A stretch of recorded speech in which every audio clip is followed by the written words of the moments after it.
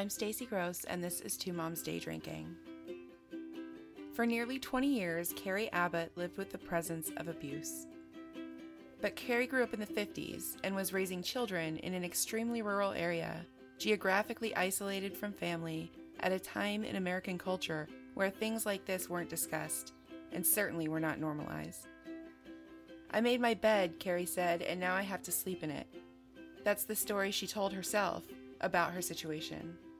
What Carrie did differently, though, from me and from many other women in this situation, is that she didn't let that mean that she had to quit trying to overcome it. I was in an abusive marriage, and back then, you don't tell. Mm-hmm. You don't tell people. People don't know. So, my kids knew because they saw, but my parents didn't live here. Mm-hmm. They lived in Green Bay. So I lived in Scandia on a back road, and there was nobody knew. I didn't tell people. It wasn't something you talked about. People at work didn't know. And like I said, my sister lived up in New York State, and all the rest of my family was gone. Mm-hmm. We started dating in 1972, and we got married in 1976. Okay, so it wasn't an impulsive Nope, it wasn't impulsive. First, we lived up on top of, we lived at the Conewango Apartments. Uh-huh. And then we moved up on top of Conewango Avenue, where people don't know there is an on top of Conewango Avenue. It's, way out in the middle of nowhere. And then from there, we moved to Scandia. Mm-hmm. And you just kept getting farther and farther and farther away from town. Was that deliberate, or was it just you both liked the more rural lifestyle? Well, what we found out with the house on Conewango Avenue, the woman rented it out every fall, and in the spring she would kick the people out because her brother would stay there during the summer. Oh, that's rotten. We didn't know that. That's rotten. And then the first house we lived in in Scandia, I really liked. I mean, the upstairs was kind of creepy, but we had the bedrooms downstairs, so it worked. Yeah. And right before Christmas it would have been 78, a friend of my husband's was moving out of a house on Roper Hollow that I did not like. You didn't like the house? No. And so, it's snowing. Yeah. So he told him, we'll move in. And I said, I don't want to live there. But it had a pond, and he wanted the pond, so basically what he did is he said, well, then you can stay here. I'm taking everything and I'm moving. And like at that point, had everything been going well and that was the first thing, or were there things leading up to it? We had my son was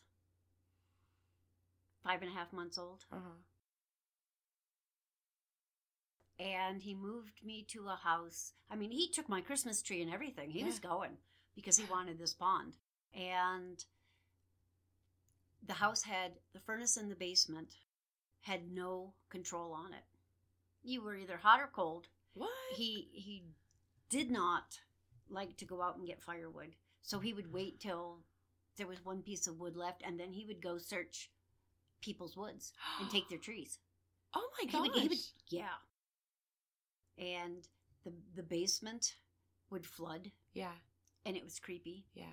And there was a presence in this house. The first bedroom that we had, I woke up. He worked nights, so I was out there in the middle of nowhere. Yeah. And I woke up and there was something in the bedroom with me. Oh my gosh. So the next day I moved our bedroom out of that room, closed the door, and I never let the kids in there to play. Yeah. That's weird. Did you have any other experiences in that house? That was, as long as I kept that door closed, it was okay. Isn't that weird? Yeah, and I very rarely went into it. Mm-hmm. Yeah. So the house, it was old, it was decrepit, But there was a pond. And he loved that pond, and we lived in Scandia for 10 years. Yeah, okay. And then we moved back to North Warren. Okay. We bought our house in North Warren, and I liked living in North Warren. Yeah. Yeah, I did too. I like North Warren. It's a nice little, out of side of town, but still all the conveniences. He had me out there. We had one vehicle, so he would take the car. He would leave at night, And sometimes I would have to call the bar in the morning trying to find him. Because I'd have to be someplace, and it's 11 o'clock, and he's not home from work. Where did he work at? He worked at the Forge. At the Forge. Yep. But he would find a bar on the way home. Oh, of course, because there was whatever was there before Grumpy's. Yeah. There was Grumpy's, there was the Cornerstone. Yep. There were all of those. Just that Miracle Mile through town. Yep. And the Cornerstone, I go past the Cornerstone and it's open. I go past there at 7 o'clock in the morning and the lights are on and people are in there. That's because the people that work night shift stop and drink. Oh my gosh, I can't imagine. At 7 o'clock, I'm like, where is my coffee? I need coffee right now. You shouldn't have the number of a bar memorized. Yeah, because yeah. you're searching for your husband. That's, wow. I mean, that's such a small detail, but it tells so much, you know? You know the number to the bar, so you can check and see if he's there. And so you had your children with him, right? Yep, both of the children. Both children were with him. And so, did he want to have kids, or was it? I think so. We both did. I knew I wanted to have kids. Mm-hmm. I got pregnant way faster than I expected when I got off the pill. Yeah. I was still on the pill. And when you got pregnant? Yes. There was a class action lawsuit for the actual drug that I was on. A lot of people got pregnant because there was a mix-up in how they packaged it. So the placebo week was actually packaged a week ahead.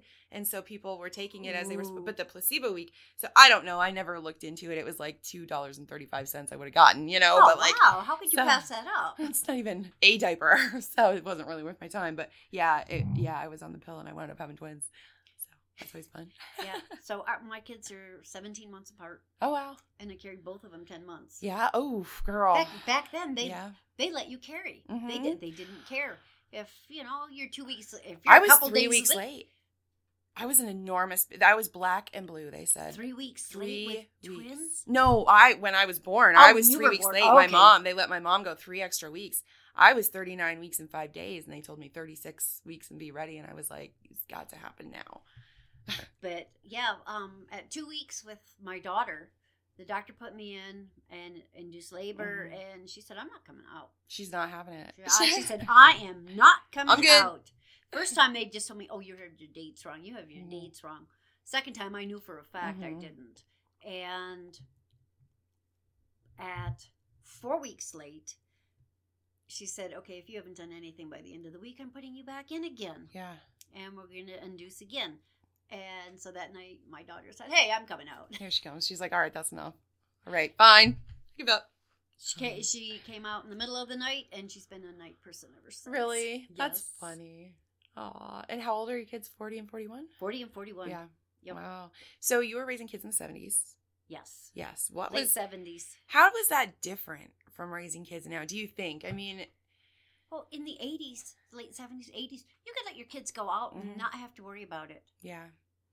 In North Warren, the mailman we had would, if he caught my kids farther down than they were supposed to be, he'd come let you know. He'd say, does your mother know, are you supposed to be this far? And does your mother know you're here? And then when he stopped to deliver the mail, he'd say, I found them such and such a place. That's so funny. So yeah. He was, an excellent mailman.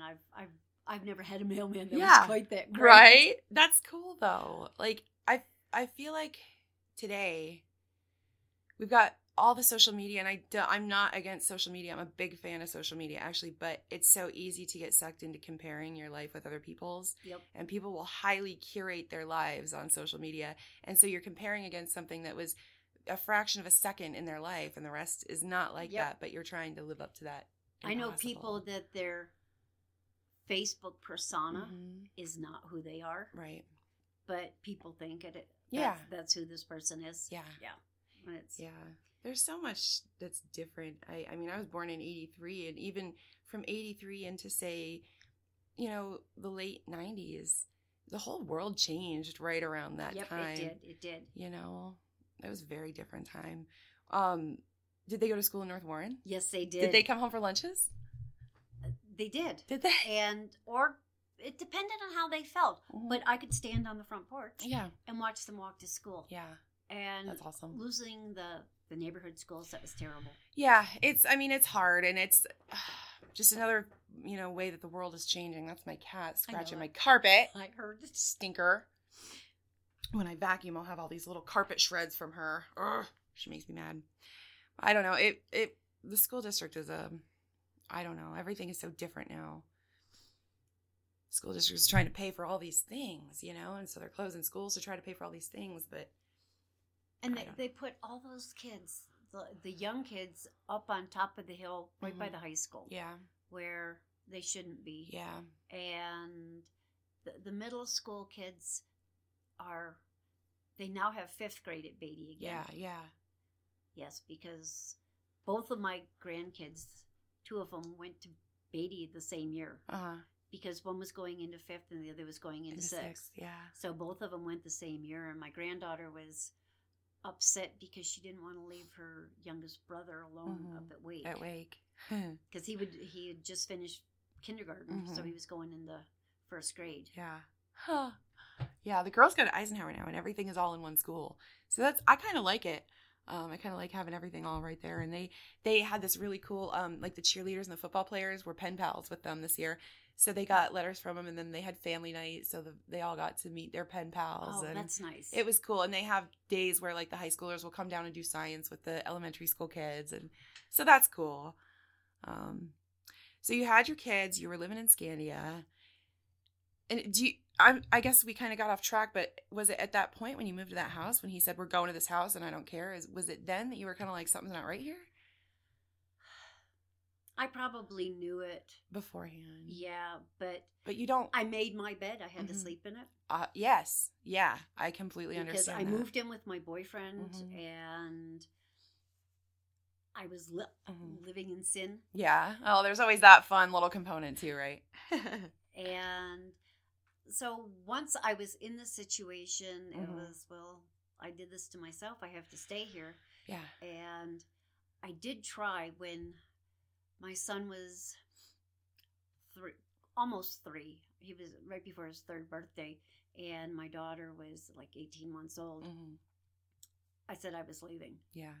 And we only had one vehicle, and I went because by this point, I had already been to the doctor once because I thought he'd broken my arm. Oh my gosh. He'd pushed me off the porch before the kids had watched that, and when they got older, I can remember when Daddy pushed you off the porch. Yeah. And he was trying to do something, and I was holding the door, and he put my arm through the door. Jeez. So yeah, it was I knew then this was not good. Yeah. But what do you do? But so I said I was moving out, and I called my mother because they still lived in town then.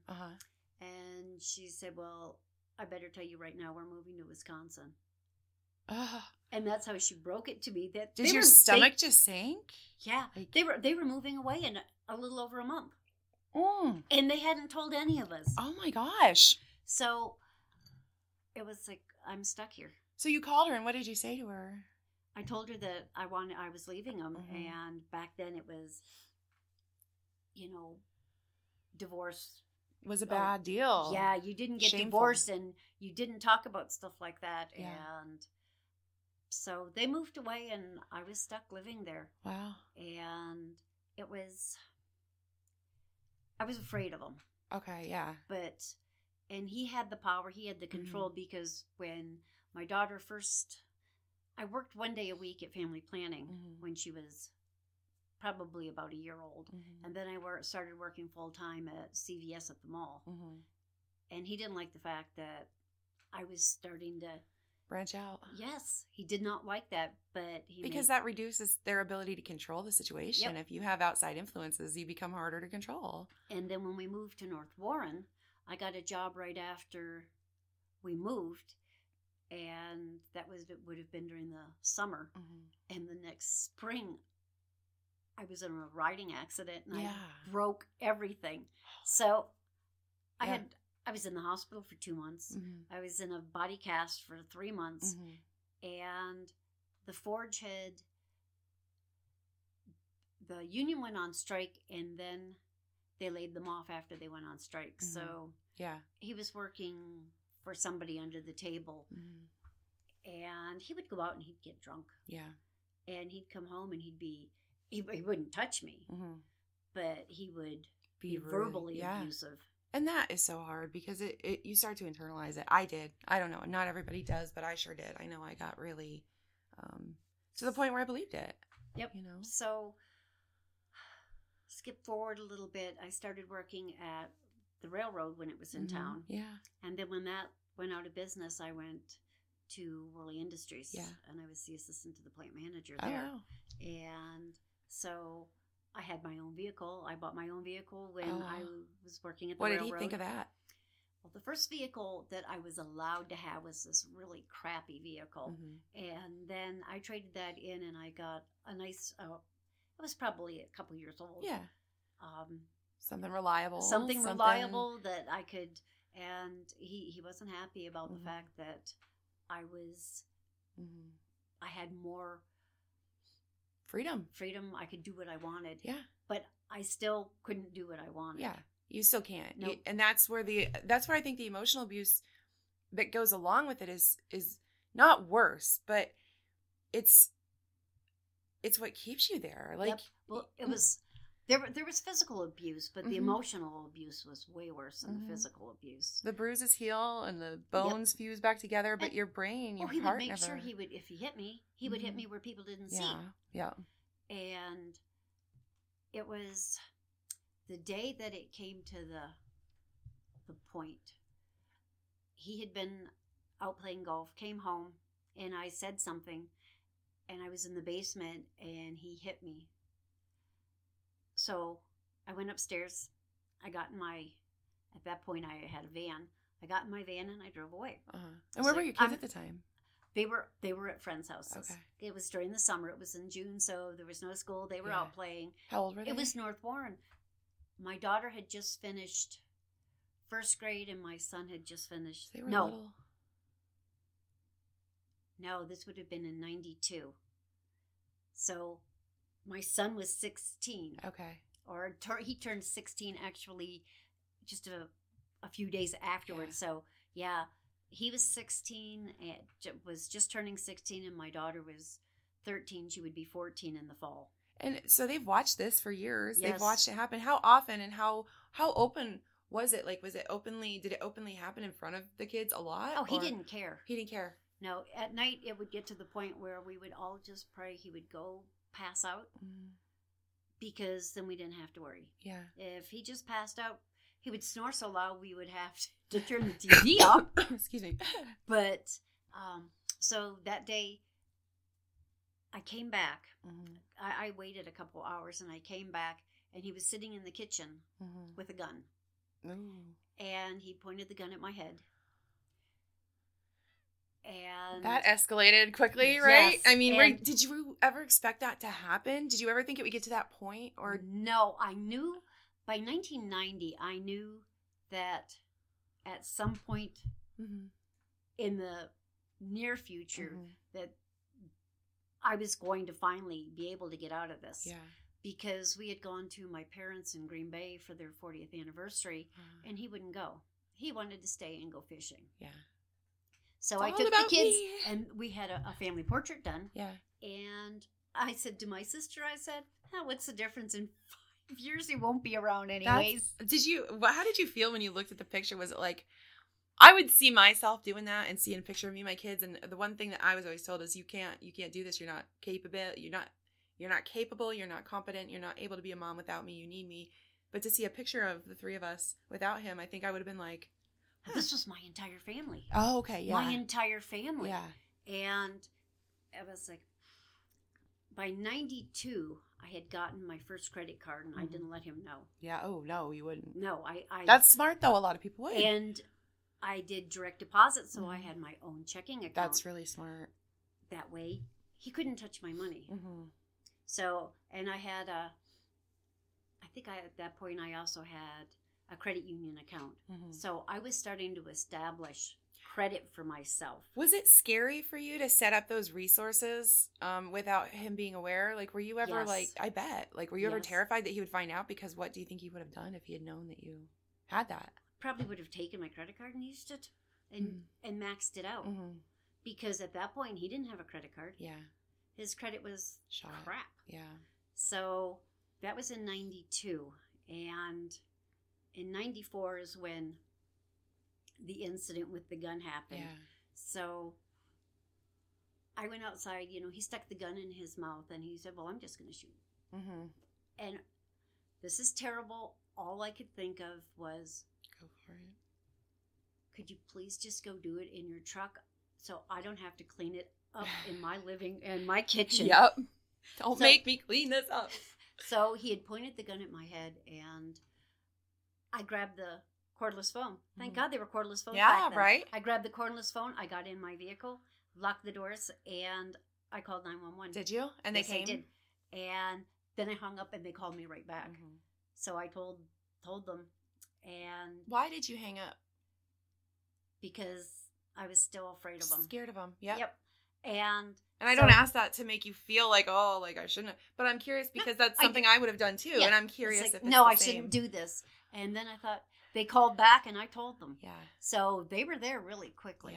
Yeah. And as I've told people, I say, well, these really nice men with a red light on top of their car, they came and took him away. Yeah. And then they said that they would let me know if they were going to let him out that night. Mm-hmm. And I had already, after he was gone, I called the safe place. Mm-hmm. Yeah.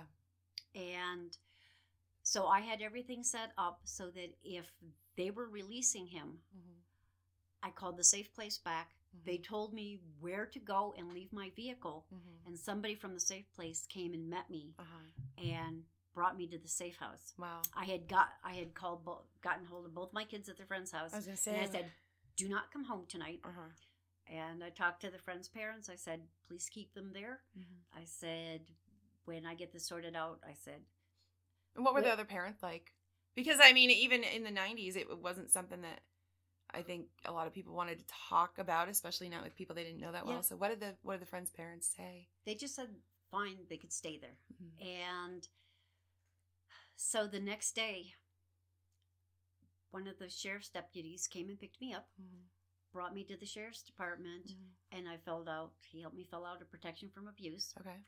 And then the judge signed it, and as soon as he signed it, Mm-hmm. and they told me when my husband was served, Mm-hmm. they said he has been served, he knows he has a protection of abuse, he cannot go near you, he cannot go near the house. Mm-hmm. He said, so you're okay. And then I brought all of his guns to the sheriff's department, and I gave them to them. Yeah. You take these. Here. We're all done with these. Someone else can play with them now. And so. How did he respond to the PFA and the whole situation? What was he doing when you were calling? Did he come outside after you? No, he didn't. He stayed inside. And he told the cops, he goes, my gun wasn't loaded. Well, but it probably was. Yeah. Yes. And it doesn't matter if it was. He wanted you to believe that it was. Yeah. So because it gave him the control. Mm-hmm. If I scare you enough and I let you know I'm going to shoot you, Mm-hmm. then you'll just go back into line. Yeah. So, and at that point, he had already. If I wasn't home, I was doing something. Oh, they used to have the business to business challenge, Mm-hmm. and he stalked me. Mm-hmm. I was doing croquet. Yeah. But I was around other guys. I wasn't allowed to be around other guys. Yeah. So the protection from abuse was signed. And when we went to the 4th of July parade that year, there he was. He stopped. He stayed just far enough away that he stalked me the whole time. Did you know, like you could see him and you could make eye contact with him and you knew? No, I could feel him. You could feel him? Yeah, I knew he was there. Mm-hmm. And then later in the summer, I had to go to something for work, and I moved my car part ways during that. Mm-hmm. And when I got home, my kids knew because he had called them to find out what I was doing. Jeez, how was he with the kids? He would refer to them as "you effing little jerks." Wow. I thought, as it was building up to this, the only thing he called me for the last year, maybe 2 years, was "you effing asshole." Wow. And one day it occurred to me, that's not what my mother calls me. Right? Wait a minute. But that was the only way. That was the only thing he called me. That's how he referred to me. Wow. So I knew everything was going to come to a head at some point. I just didn't know when it was going to happen. And he would leave me messages. Mm-hmm. And then he wanted to try and get back together. Let's work it He out. would have people call me. And it's like, no, I'm not. Yeah. So in 95, I met my now husband. And so then he would leave me messages that I was sinning against God because he was in AA now, and he just traded one for another. So he became everything. He was very religious. Yeah. But he was still obnoxious because he was what they call a dry drunk. Yeah.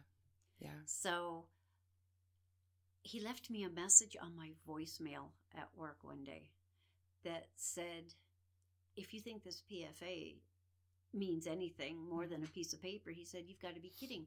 He said, if I wanted to get rid of you, he goes, all I have to do is drive down the street while you're walking and I could shoot you. That's terrifying to live like that, you know? I mean, you'd be looking everywhere you went. So I recorded it. Ooh, I recorded smart. It from Smarty pants. From my voicemail at work, I recorded it onto a recorder. Good for you. And when my PFA was coming up after a year, my lawyer, we went to court, and he played it for the judge. Who was the judge at that time? Millen. And he played it for the judge, and the judge said, your PFA has now been extended for a second year. Like when my kids are misbehaving, I put them in timeout and they won't stop still. And I'm like, I'm going to make it 10 minutes instead of 5. So, yeah, I had a PFA for 2 years against him. And did he ever try? Like, was there ever a point where he tried to violate the PFA aside? I mean, even the phone calls? Yeah, the phone calls were a violation. They were a violation. But what I did at the end of 94 is I got a private phone so that he could call the kids on the regular house phone. Oh, okay. So I had 2 phone lines. Yeah. And my phone just went into my bedroom. So that way, if the phone rang and you knew it was him, they could just pick up and he could deal with it. And I got caller ID too. Yeah. So you could just not even have to interact. Yep, I didn't have to interact. But as the kids have gotten older, unfortunately, I have to see him too much. Yeah.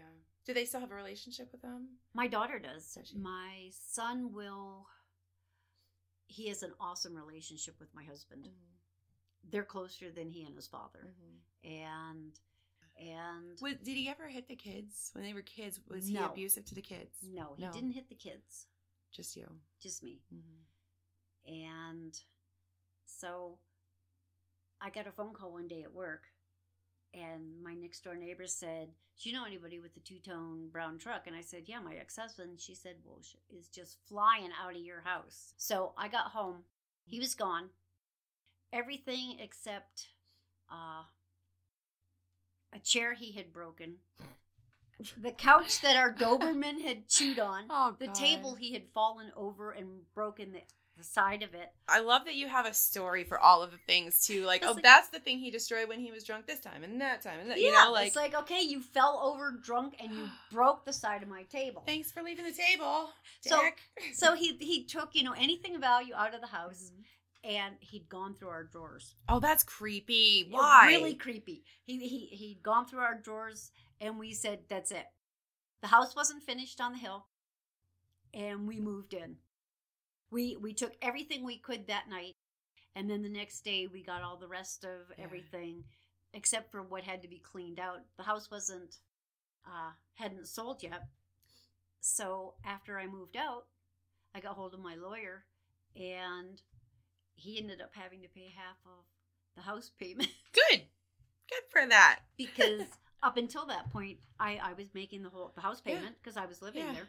But it's his property. Yep. So he had to pay half of it, and he wasn't happy about it. Oh, I'm sure not. I'm sure not. Yeah. And anytime that they have to take any kind of responsibility for something that should be theirs to begin with, that you've been taking care of for them, it's never pleasant. Well, then he thought, well, if I don't sign this divorce, it'll never happen. And I still have the control. And my lawyer filed a bifurcation, and my divorce went through without his signature on it. That's fabulous. Millen signed it. It was the last thing he did on December 31st of 1997. Wow, that's such a perfect timing. It's a brand new year and Yep. everything's finalized. It was the last thing, because my lawyer said this was the last thing the judge did for the year. He signed your divorce, and awesome. I don't think the house sold until the following year. But then when we did that, we still had bills that had to be paid. And he said, I'm not doing it. I'm not paying them. He said, sue me for it. Yeah. Oh, that's what he didn't realize was that we had the taxes in probate. Yeah. Was the probate? Is that the right word? Mm-hmm. Anyways, so the check came back to me. So So I took everything he owed me and sent him the rest, and I said, okay, you're part of the everything else is taken care of. Yeah. Here is 35 cents. Yep. I'm gonna have a little more of this. This is delicious. We are drinking Hungry Run Red Raspberry. Yes. It's really good. And it's 11 o'clock in the morning. This is my favorite kind of Saturday. And so now that we have grandchildren, I have to see him, and he is an awesome grandfather. Is he? He is. Mm-hmm. He's a really good grandfather for my grandkids. Mm-hmm. He's not the father. Mm-hmm. If he had been a father like that to our kids, would have been one thing, but he didn't do anything with them. Yeah. He didn't do anything with them. Was he resentful of the kids, do you think? No, he was too busy being drunk. Too busy being drunk. He was drunk, yeah. Mm-hmm.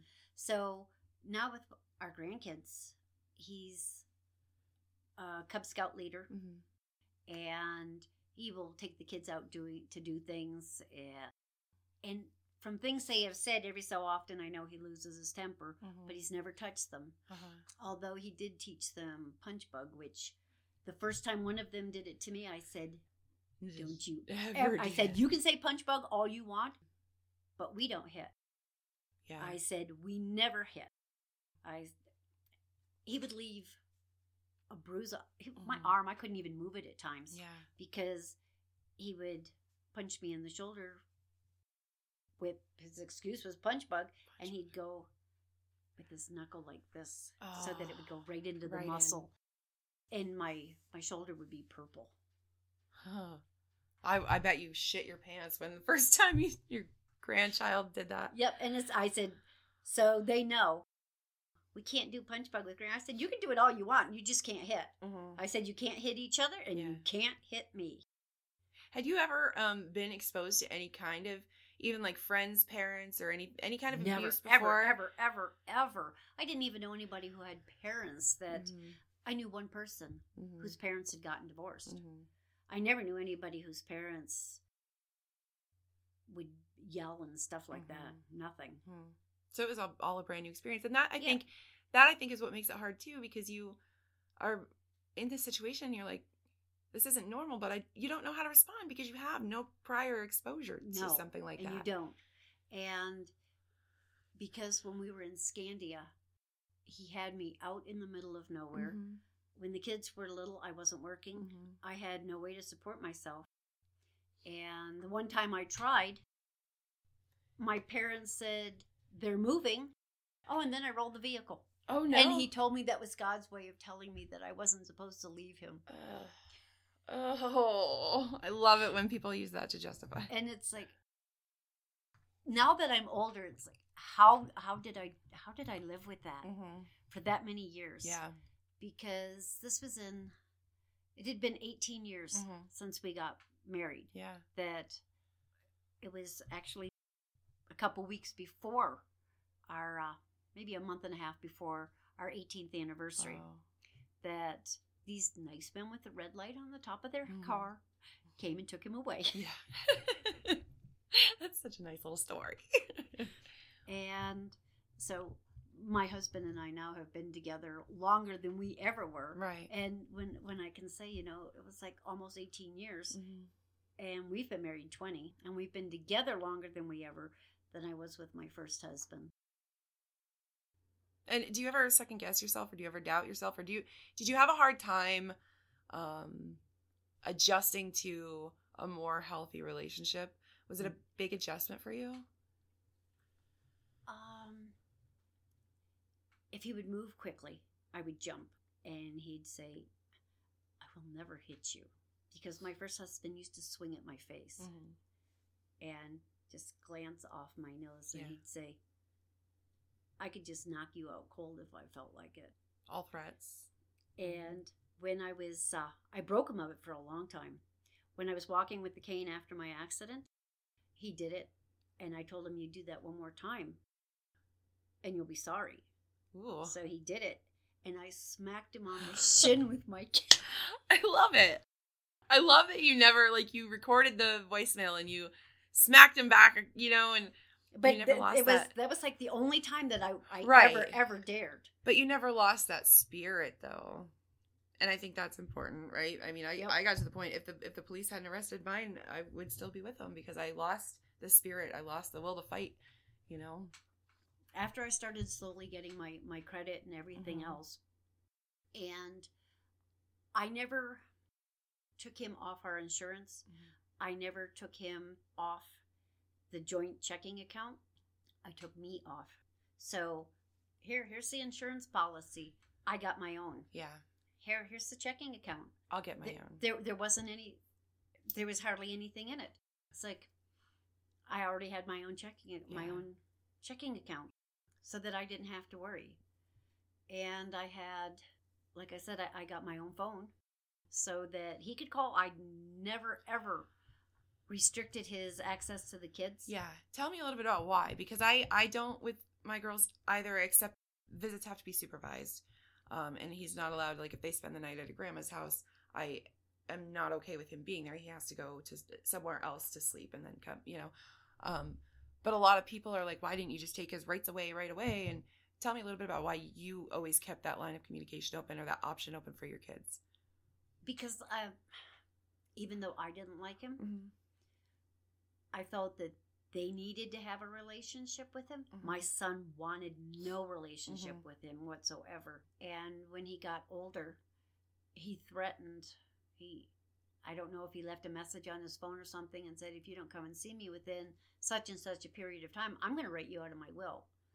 Not that I think he had anything. There probably wasn't a whole lot going on in there, but okay. But so he did see him, and my son lives in North Carolina now, so his father goes down to the beach, and he will take our grandkids with him, maybe every other year, something like that.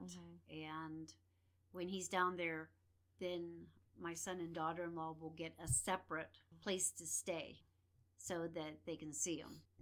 Yeah, I thought really hard about when the girls get bigger, or when they do get to be 14, 15, 16, and mom is the enemy. I never wanted them to feel like I kept them from him so that he would be some enticing mystery that they could go, and, well, mom's a bitch, let's go see dad. We're never allowed to see, you know, and I always figured let them make their own choices. See, my daughter said that she would come live with us, but she wanted to go to school in Warren. And I said, we live in Lander. Yeah. I said, there's a school a mile and a half away. I said, no, you're not going to Warren because she skipped school all the time. Yeah. Constantly. And back then, how are you going to skip school in Lander? There's nowhere to go. You just go hang out with the cows. Said, I'm not going to school with those pigs. If you're living with us, you're going to school in Lander. Yeah. And she didn't want to do that. She wasn't having it. And the summer that she stayed with us, she got a whole bunch of mail. And it was like they were all coming from Laura Bauer's office. Like, one after another. I mean, she had skipped 56 days.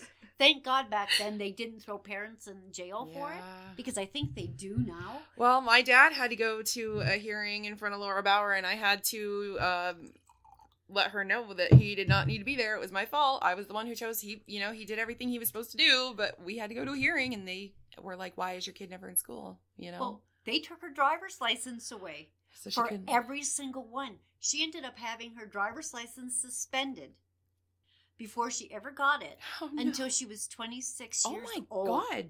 Wow.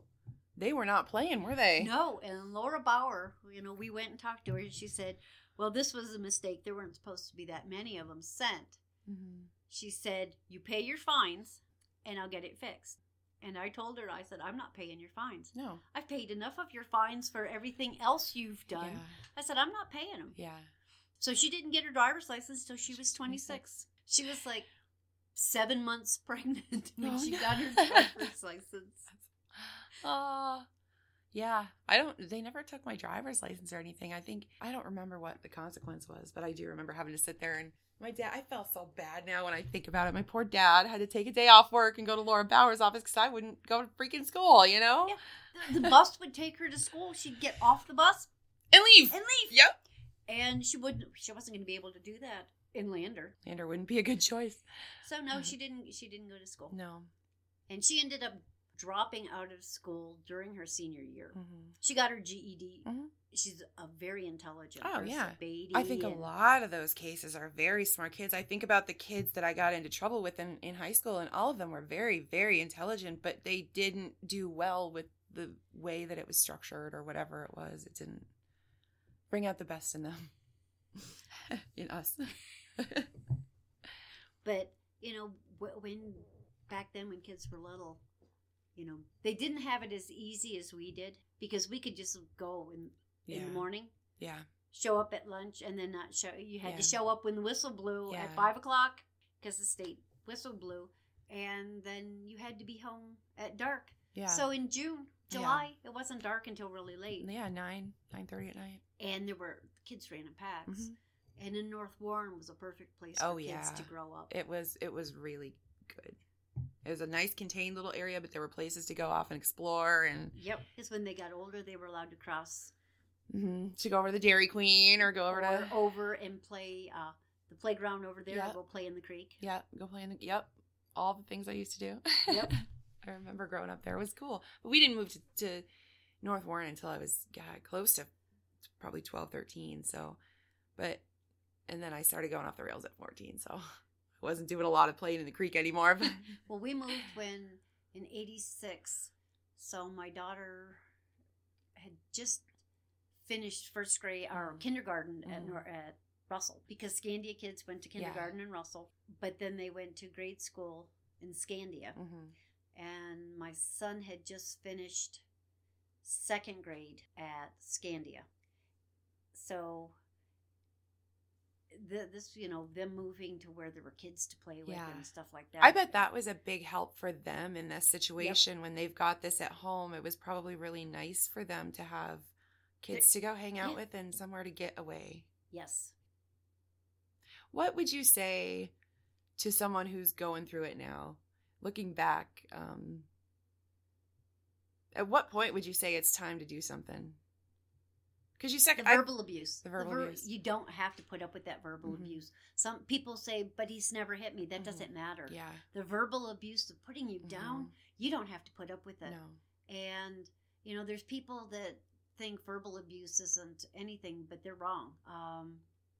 And the Safe Place was awesome. You had a good experience with them. I had a very good experience with the Safe Place. Was it Terry Allison then too? Yes. Yes, it was. Yeah.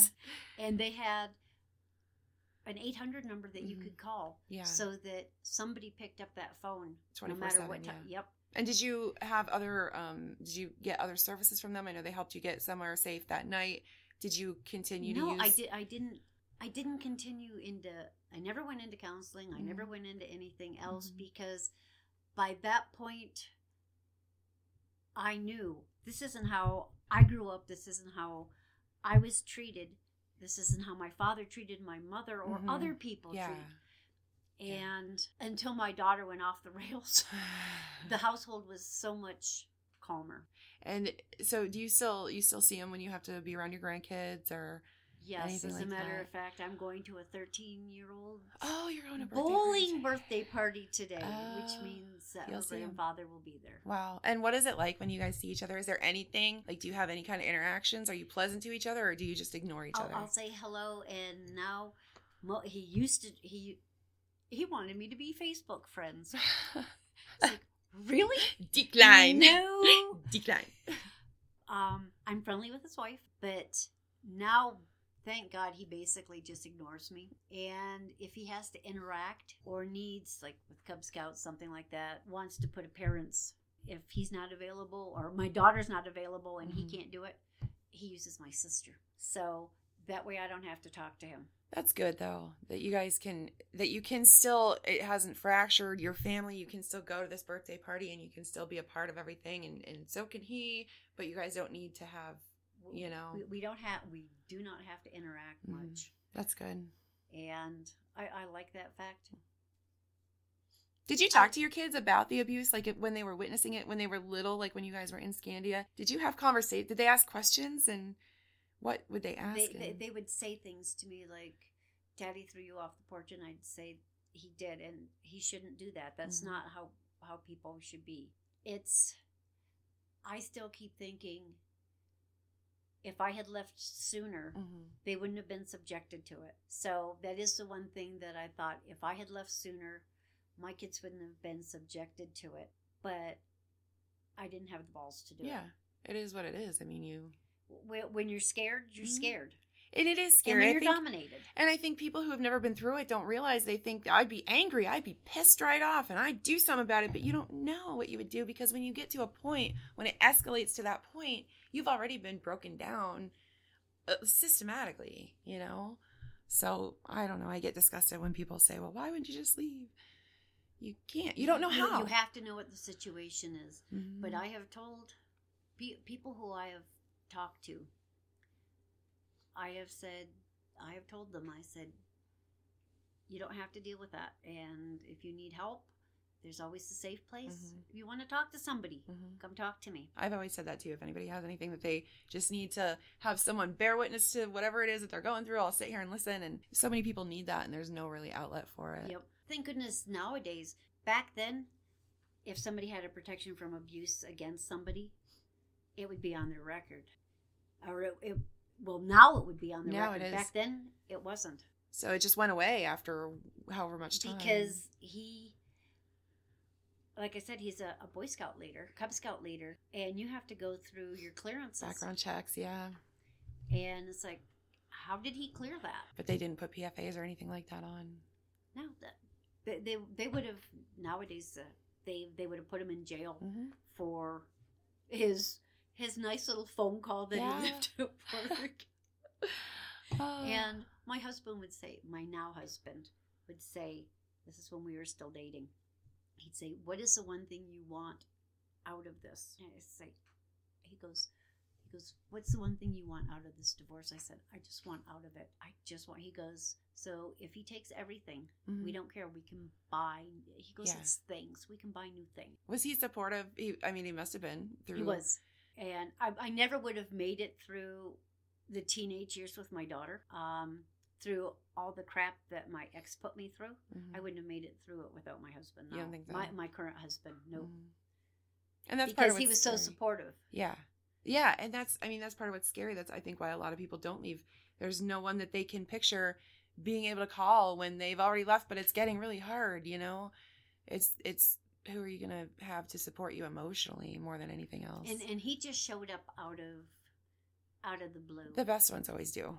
Yeah. You never go looking for the good ones. They always just wind up.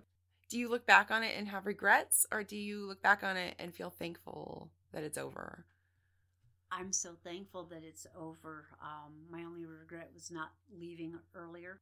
But when I look at the situation and how afraid I was of him, you couldn't. I couldn't have done it anyways. Yeah. Without it, I wouldn't have my kids or my grandkids. Yeah. So I can't regret it. I can just regret the situation. Well, I think that's a healthy way to look at it. You know, separate the situation from you. You did what you could with what you had to work with, you know. Yep. Well, and I became a stronger person. Yeah. I came out of it way stronger. One of the scariest times in an abusive relationship is when you start to truly lose touch with that part of yourself that's willing to fight for what you can see intellectually to be a devolving situation. Carrie never lost that part of herself, and that's one of the reasons that she had the wisdom to make small gains for herself every day. She stood up for herself where she had to, but more importantly, she allowed herself the presence of mind to quietly set aside resources in the downtimes. It's part of how she was able to make those hard decisions when the times came. If Carrie's situation sounds familiar to you, Visit 211.org and be connected with local resources based on your situation. If you liked what you heard today, come back next week for a new episode. And in the meantime, share this episode with someone you think might like it too.